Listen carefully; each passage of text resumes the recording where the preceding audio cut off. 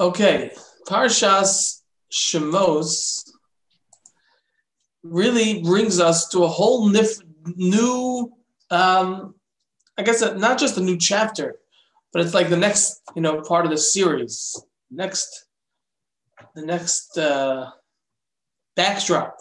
Till now, the backdrop and the characters. It's hard to characterize them as characters because obviously they were more than just people. They were our ancestors, and like when someone does like a ancestry.com, I think that's what it's called. One of these, like, to find out, whatever, and then they come upon a picture of their great great great grandfather. It's like a very special thing, and this is 1,000 times, a million times more than that because they are the patriarchs and matriarchs of not only us, but the whole entity of the Jewish people. And now all of a sudden we transition to Moshe, and Moshe is now the main protagonist of the rest of the Torah, actually, until the end. There's so much that happens in between the end of Parshas Vayechi and the beginning of Parshas Shemais that the Torah doesn't even make mention of. And the Midrashim are replete with episodes and stories. Do you know that Moshe Rabbeinu was a king for 40 years after he left Egypt, before he met Zipporah and got married and had children? And, these things, there are so many different things. One of the things that we'll touch on for a moment before getting into a little bit more about Moshe Rabbeinu is actually something that the Medrash says about Moshe Rabbeinu's father-in-law, Yisro.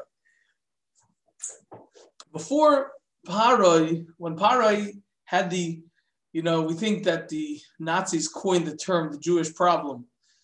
Paroi actually probably was the first to coin it as the Jewish problem. Lavan wanted to kill them, but Paroi was the first one who said, as we'll see, how are we going to deal with the Jewish problem? And Paroi had 3 advisors that he consulted with. The 3 advisors were Bilam, who we'll talk more about in a few months. He was the one who tried to curse the Jewish people. He was the hired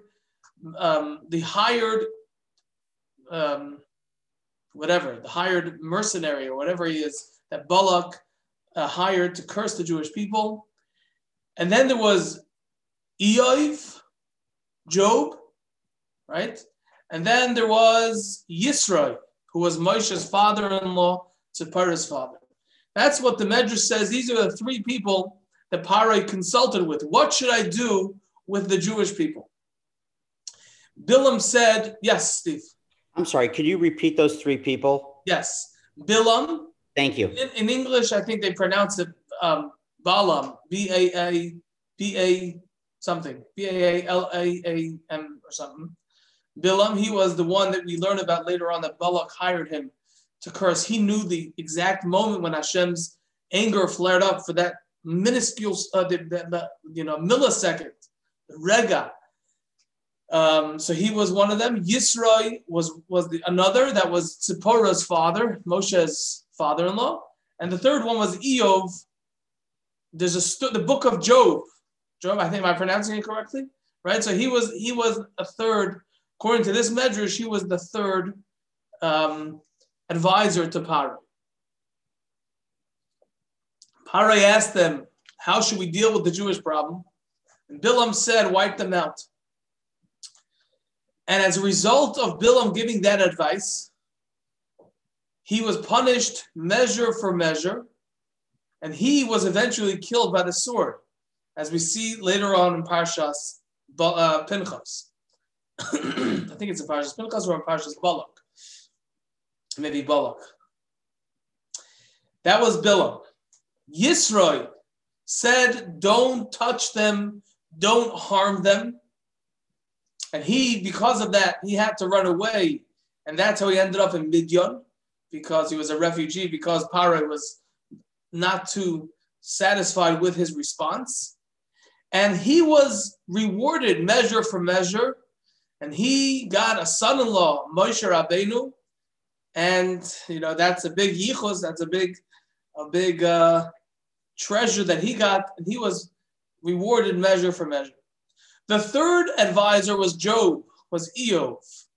And Eov was caught between a rock and a hard place.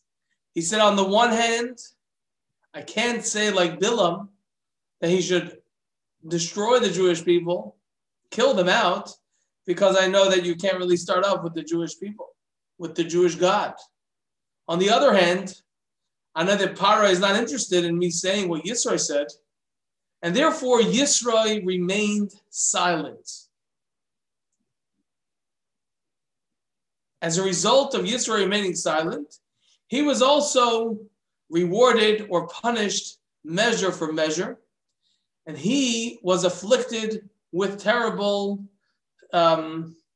afflictions, physical, emotional, in the sense that he lost his wife, he lost his children, he lost all his money, he had physical ailments that were, boils took over his body.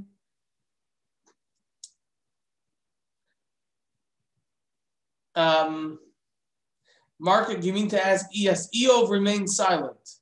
Not sure, it's hard for me to, I'm not sure if Mark doesn't have a microphone, so he's asking via Ksav. You know, there's an interesting question. If someone, for testimony, you have to use your voice. You have to speak it. It says, mipihem. You have to use your words to say testimony in a Jewish court of law. And the Gemara Darshan, mipihem v'lo mipi ksavam. From their mouths, but not from their words. They can't write it, not from the written word.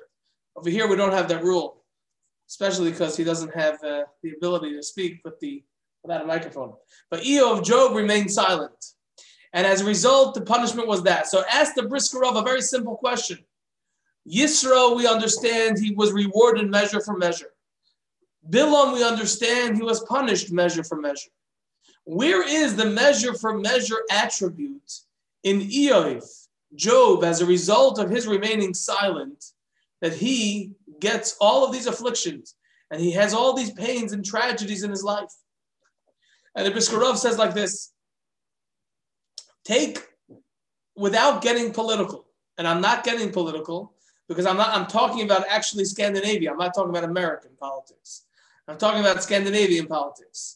In Scandinavian politics, if there is a politician from a given party who has to vote on a certain matter, and he's stuck between a rock and a hard place, usually what a politician in Scandinavia will do, he will abstain, because he knows that if he, especially someone who's in a, what are they called? Swing districts, I think it's called, right? He's really darned if he does, darned if he doesn't. And therefore he'll abstain. Maybe he won't say anything just not to raise the ire of some of his constituents that are going to be disappointed.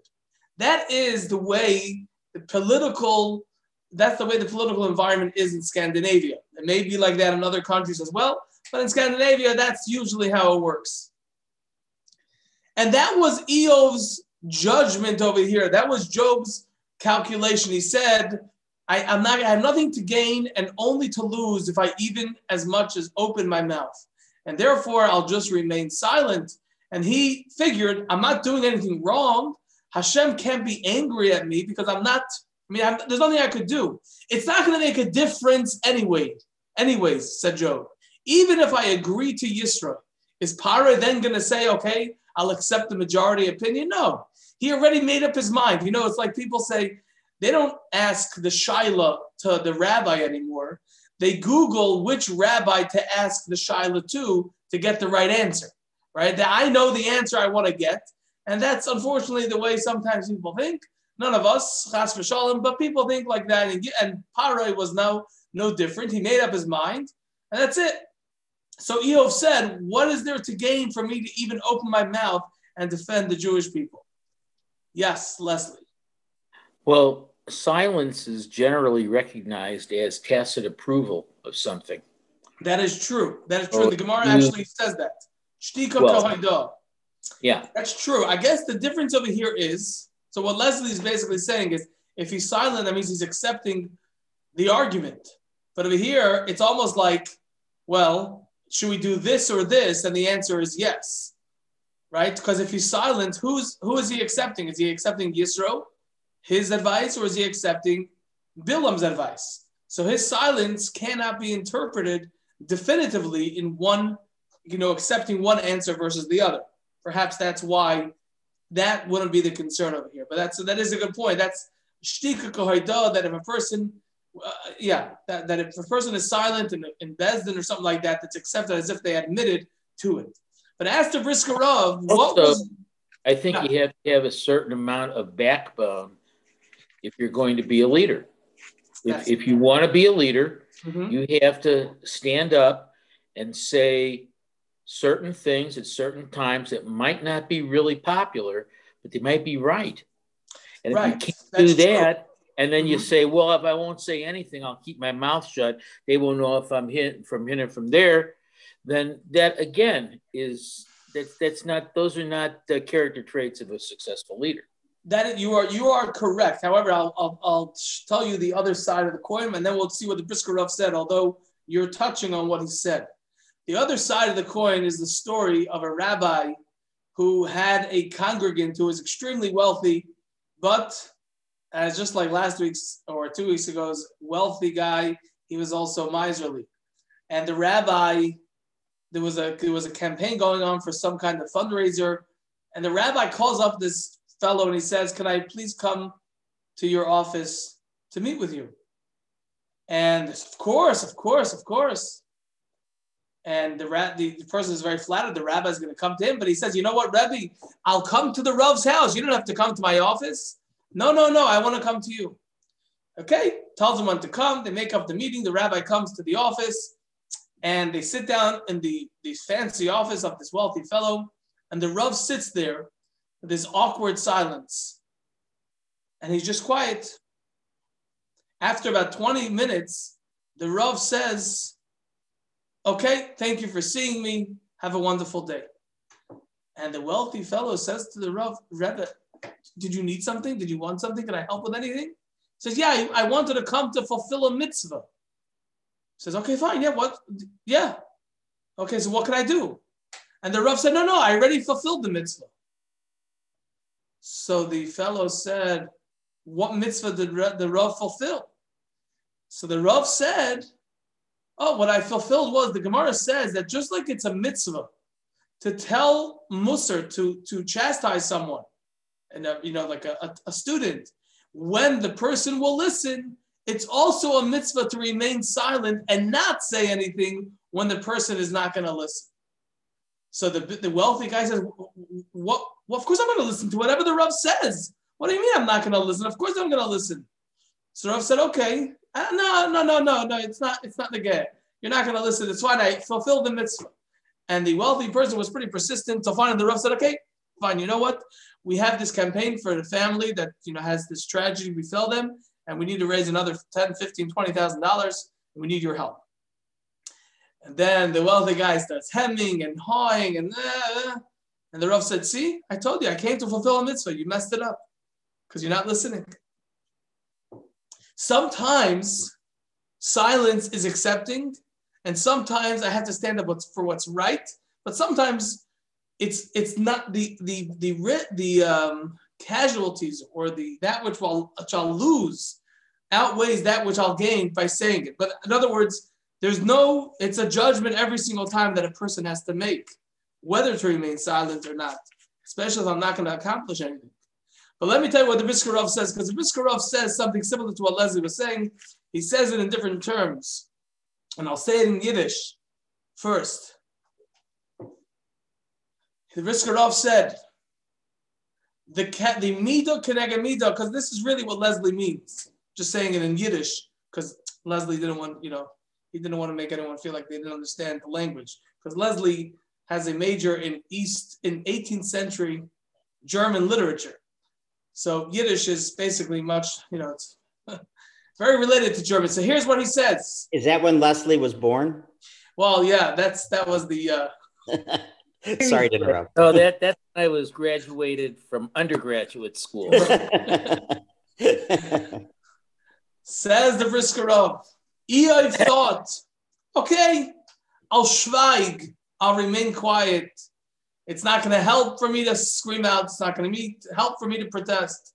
Says the Brisker Rav, when a person is in pain, when a person has a sickness, what do they do when they have this bruising, when they have a pain? If a person breaks his leg, what does he do? He cries out. Does it help to cry out? No, it doesn't help regarding the sickness, regarding the wound to cry out. But, said the Brisker Rav, asitut vei shreitmen. If it hurts, we cry out. It doesn't help. You still cry out.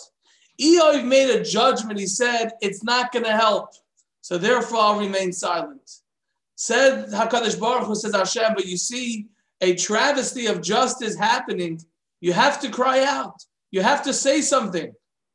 This was something which was a no question about it, that in Hashem's eyes, in the Torah's eyes, this is something which was incorrect, to destroy the Jewish people. You have to cry out. It's not going to help. So what? Asatut vei shreitmen. The only challenge is deciding, and that's something which we need. That's what it says in the in the second mission of Pirkei Avos. The world stands on three things: al haTorah, al ha'avodah, al gemilas chasadim. On Torah, service of Hashem, and kindness. Now we know that Torah was symbolized by Yaakov Avinu, avodah, service, was symbolized by Yitzchak, and Chesed, kindness, was symbolized, that was personified by Avraham Avinu. Why is it out of order? Why is Torah first? I think the answer is quite simple. Because service of Hashem or kindness, if it's not done within the mizgeret, the frame, and the confines of the Torah, can be misinterpreted and can be misdirected. People think that they're following their spiritual pursuits by fasting for months on end, from lying down on beds that are with nails sticking out, thinking that this is the right way to serve Hashem. That's the wrong way to serve Hashem. People think they're doing chesed by doing certain things, and sometimes it's not chesed. The first thing is al Torah. In this case, it was something which was obvious. It was obvious asitutvei. It was obvious that this was wrong. Said Hashem to Eov, you got to cry out, whether it's going to make a difference or not. That is the first thing from even before this week's parsha of Parsha Shmos. Now, let's go on to the second thing for a moment, just to bring out a very small point, but it's an important point. Paroi said, and the words of the pasuk are, Hava nischak maloi. It's right, the first parak, chapter 1, pasuk Yud, pasuk 10. Hava nischak maloi. Paroi said, come, let us outsmart them. Outsmart the Jewish people. Lo Hashem. Let us outsmart him. And he came up with the scheme of throwing the children into the Nile. The words Hava nischak maloi, and as ArtScroll translates it, let us outsmart him. Let us outsmart the Jewish people. Let us outsmart, so to speak, the hashkacha of that which Hashem wants to do. There's in Meseches Megillah, I'm jumping the gun a little bit to Purim, but in Meseches Megillah, there's a Tosfos, a commentary of Tosfos over there that says that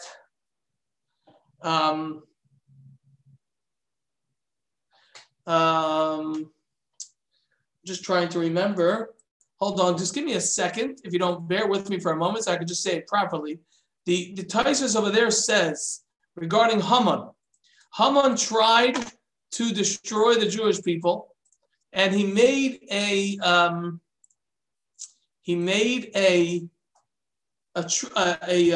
gallows to hang Mordechai.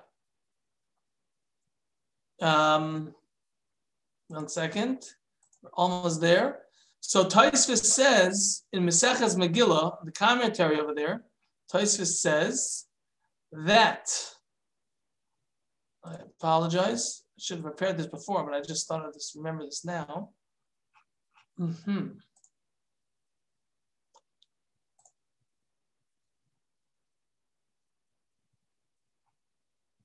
Here it is. Okay, Taisvis says, I'll share a screen just because it's cool. 1 second. Here we go. Taisvis is a Gemara, Maseches Megillah, page 13b, Yud Gimel Amud Beis. 13b. Taisvis says, HaKesef Nosun Loch. Okay. Haman came to Achashverosh. He says, I want to buy off the Jewish people. I have 10,000 talents of silver, and I want to be able to destroy the Jewish people. Achashverosh said to Haman, HaKesef Nosun Loch. The money is given to you, meaning keep the money.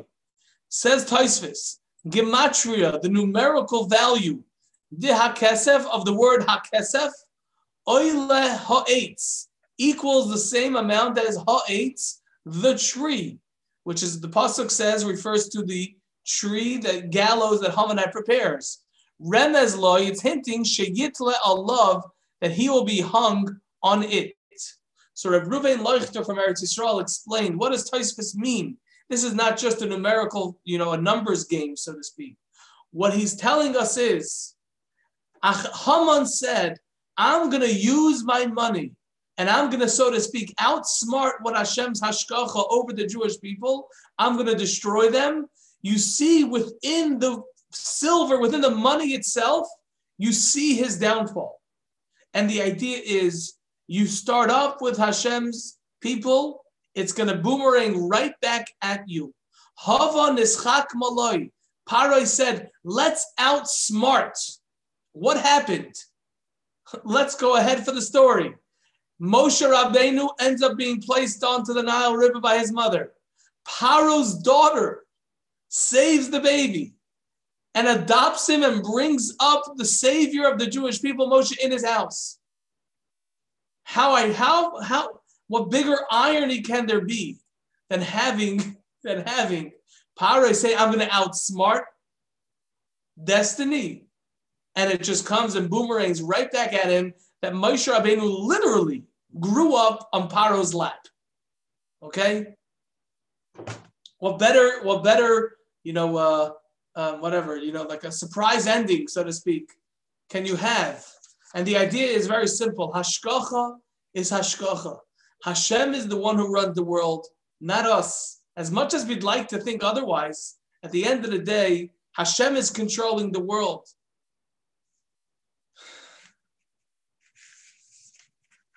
You know that story with Noah. Blinked a little bit today. What was that? He blinked a little bit today. He blinked a little. You know that story with Rav Noach Weinberg? Someone came to Rav Noach Weinberg and he said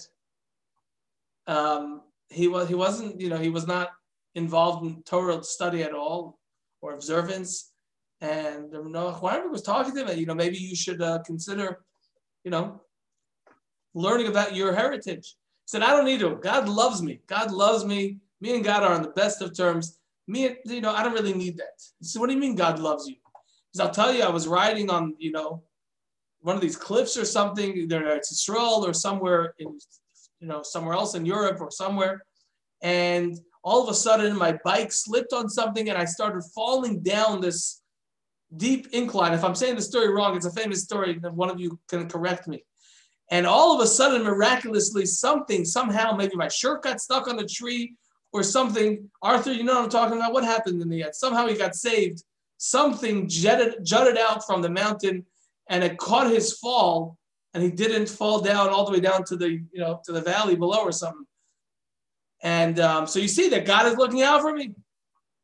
And I know that that's a fantastic story, but I had just one question. Who do you think pushed you? Okay, obviously he was bringing out the point to him, but I think the message for us is fairly simple in this regard of Havan Ischak Malay, that there's a hashgacha for this, and there's a hashgacha for that. And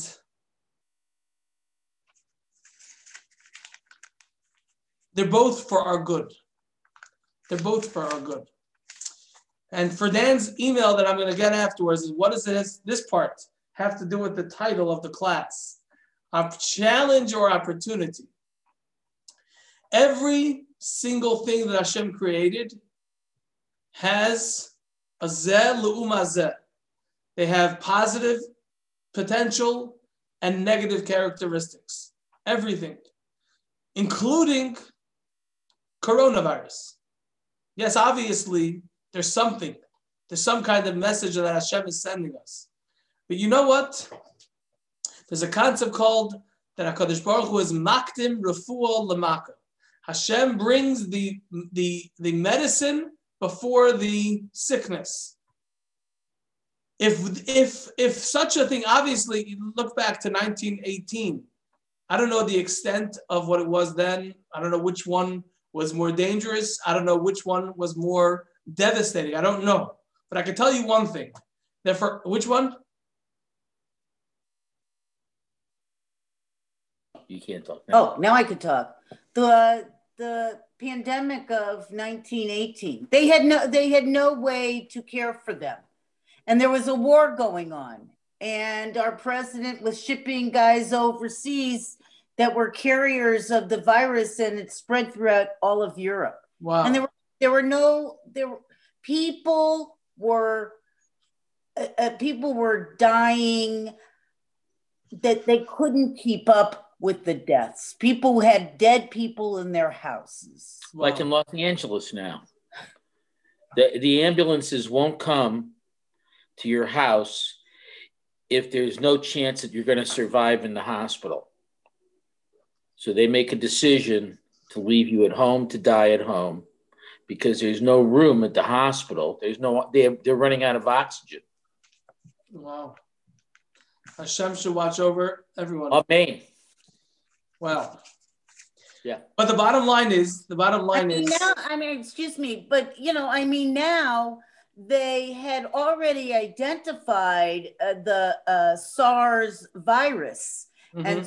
And so finding the RNA and doing all the scientific stuff that they do to find the protein that causes, this corona to infect the thing. Well, that was took no time at all. That was part of the hashgacha. I'm sure that was part of the hashgacha. Right.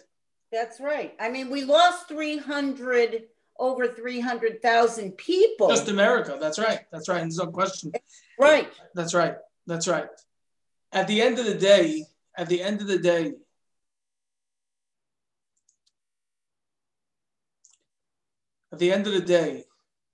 the amount of potential for growth that has occurred as a result of it, both from people thinking more deeply and from people that I'm not rationalizing it. I'm not saying or saying this is okay because of all the growth that happened.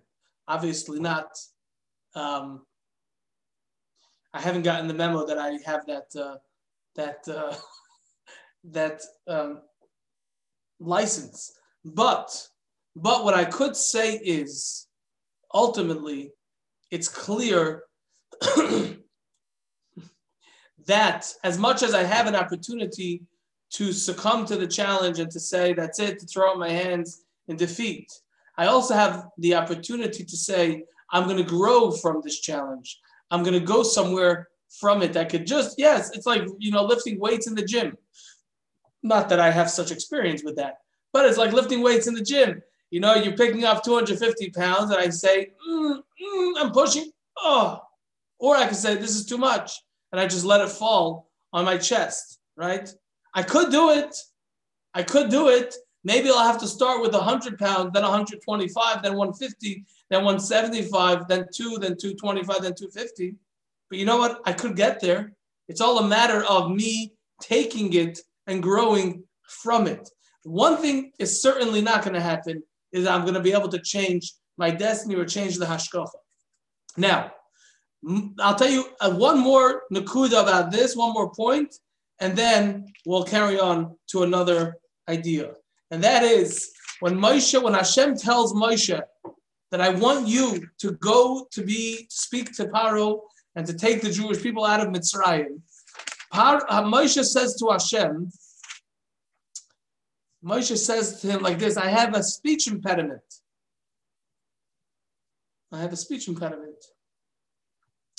Moshe had a speech impediment. You know how he got a speech impediment? Because his hands, he was sitting on Pharaoh's lap, and there was the hot coals, and he touched it. He brought it to his mouth. That was the whole thing. And he had a speech impediment. But you know what the Ran says? The Ran, who lived about 700-800 years ago, he writes that it was Bahashkocho, that Moshe should have that speech impediment. You know why? Because if Moshe was a dynamic speaker, then people would think that he convinced with using his oratory skills, and his charisma, whatever it may be, he convinced the Jewish people to follow them. He was like a cult leader who could just bring people in. He was drew people to him and to accept his message. And Hashem said, no, I bedafka specifically want you to have that speech impediment as a result of that. Hitler, Yamach Shemoy, I forgot what it's called. There's a certain name for a certain kind of speaker that I forgot what it's called. There's a name for it, and maybe one of you could fill me in.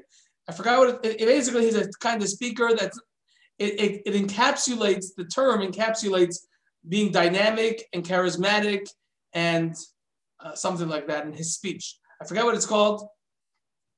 What's that? No? She said inspirational. Which one? What did you say, Arthur? Inspirational. I think it was something more than that. Okay. Maybe? I was thinking extemporaneous, where you could speak about anything with such clarity and with such conviction. And you know. I don't think it was that word either. I mean, those are both good descriptions, but I thought there was a word. Okay, maybe it will be homework for one of us to figure out what that word was. I heard it, this is going back like years ago. Rev Gifter, Lahavdil Elov Havdalis. Rev Gifter, the Yeshiva of Telz in Cleveland, had a similar way of speaking. That it was just such a pleasure to hear him speak, and you just, came, connected with him. I forgot what it's called. Bli Neder. Yes, Dan. It's been a long day. Could you please tell me, when you talked about the pandemic or challenging things, but in fact we can grow from them? Yeah. So there's a positive benefit of growth. What were you linking that to in the Parsha? What was I linking that to? Was I linking that to Moshe being Paroi making his decree, and that leading Moshe to, hold on 1 second.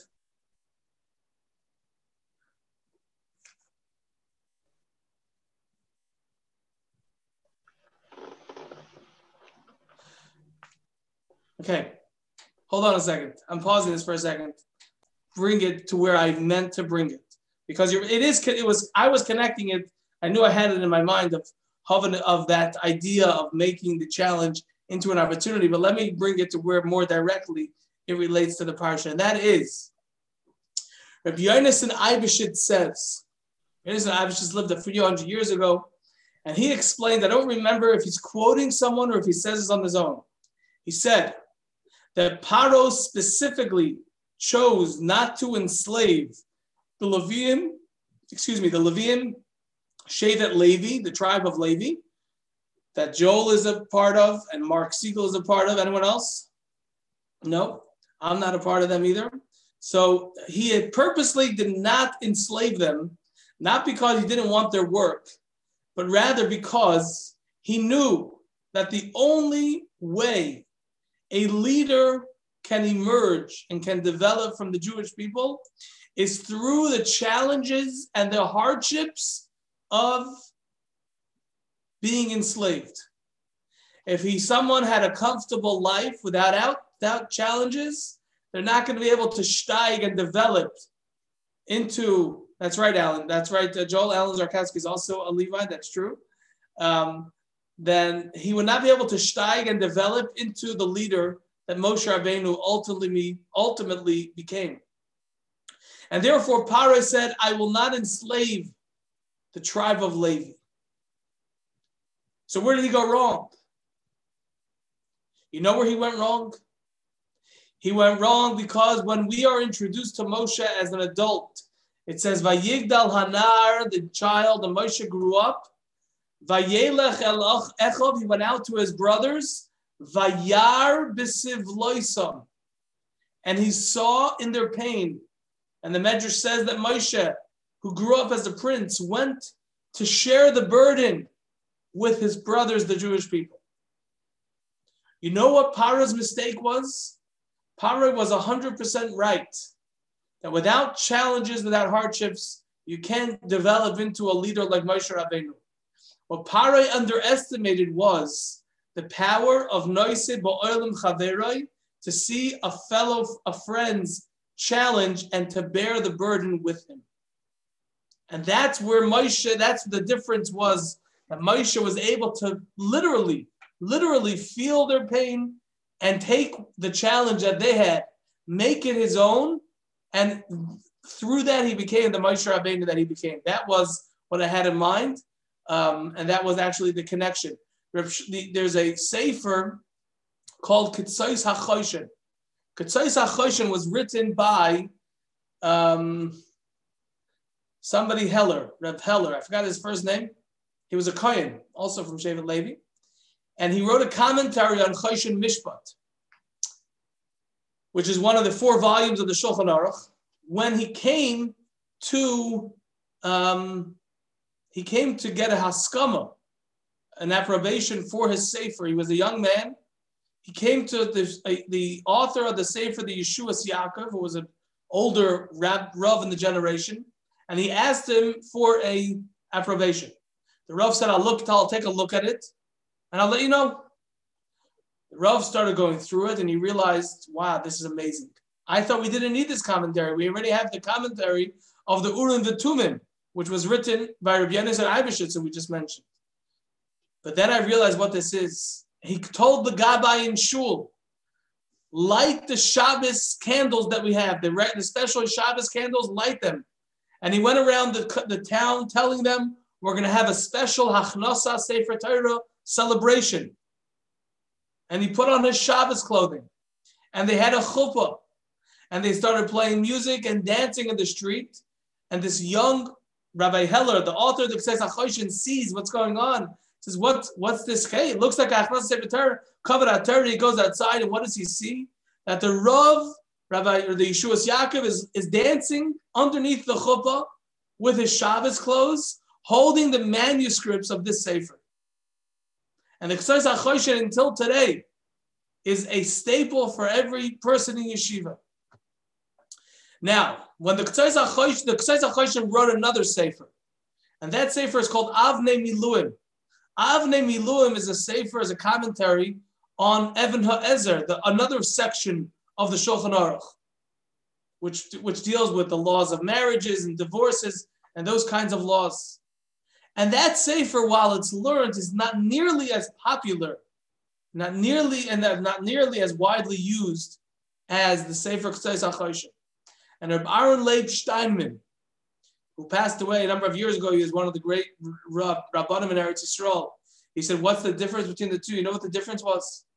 If you look at the Ketzos HaChoshen, you'll see that for much of the Ketzos HaChoshen, it's a commentary on the words of the Shulchan Aruch, but he doesn't bring the words of the Shulchan Aruch in most of the in the old ones at least. It's just his own commentary. Later on, he brings some of the words of the Shulchan Aruch. You know why he didn't? Because he couldn't afford the ink to be able to print those extra words. Not only that, he was so poor that if he would write at the table, the ink was freezing. The ink froze. He wasn't able to write. So he went underneath his bed covers and he wrote it there. Later on in life, when he got a rabbinic position or something, and his financial situation improved, and that's when he wrote the Avnei Miluim, Seder Bar Leib. That's why the Ketzos HaChoshen is more widely used than the Avnei Miluim, because the Ketzos HaChoshen, he learned it and he wrote it mitoch hadchak, through challenges, and those challenges were infused in everything that he did. Not only was it an opportunity, like we're saying, that Moshe Rabbeinu used that challenge to become the Moshe Rabbeinu, but it's even just the tag teglach, the daily grind of challenges that sometimes we face, that makes everything that we're doing into something all that much greater. That was really what I had intended to connect. So thank you for reminding me of that, Dan, because I had the bullet point down over here where it says Vayar b'siv loisam Reb Yonasan Eibeshitz noise ba'oil over here, but I skipped it and I went down over here. So I appreciate that. I did have a very, very, very important thing, though. Okay, but you know what? It's about Moshe Rabbeinu, so we can talk about it for the next, 8 months. Okay, that's the Lina there. We'll get to it next week. Have a wonderful Shabbos.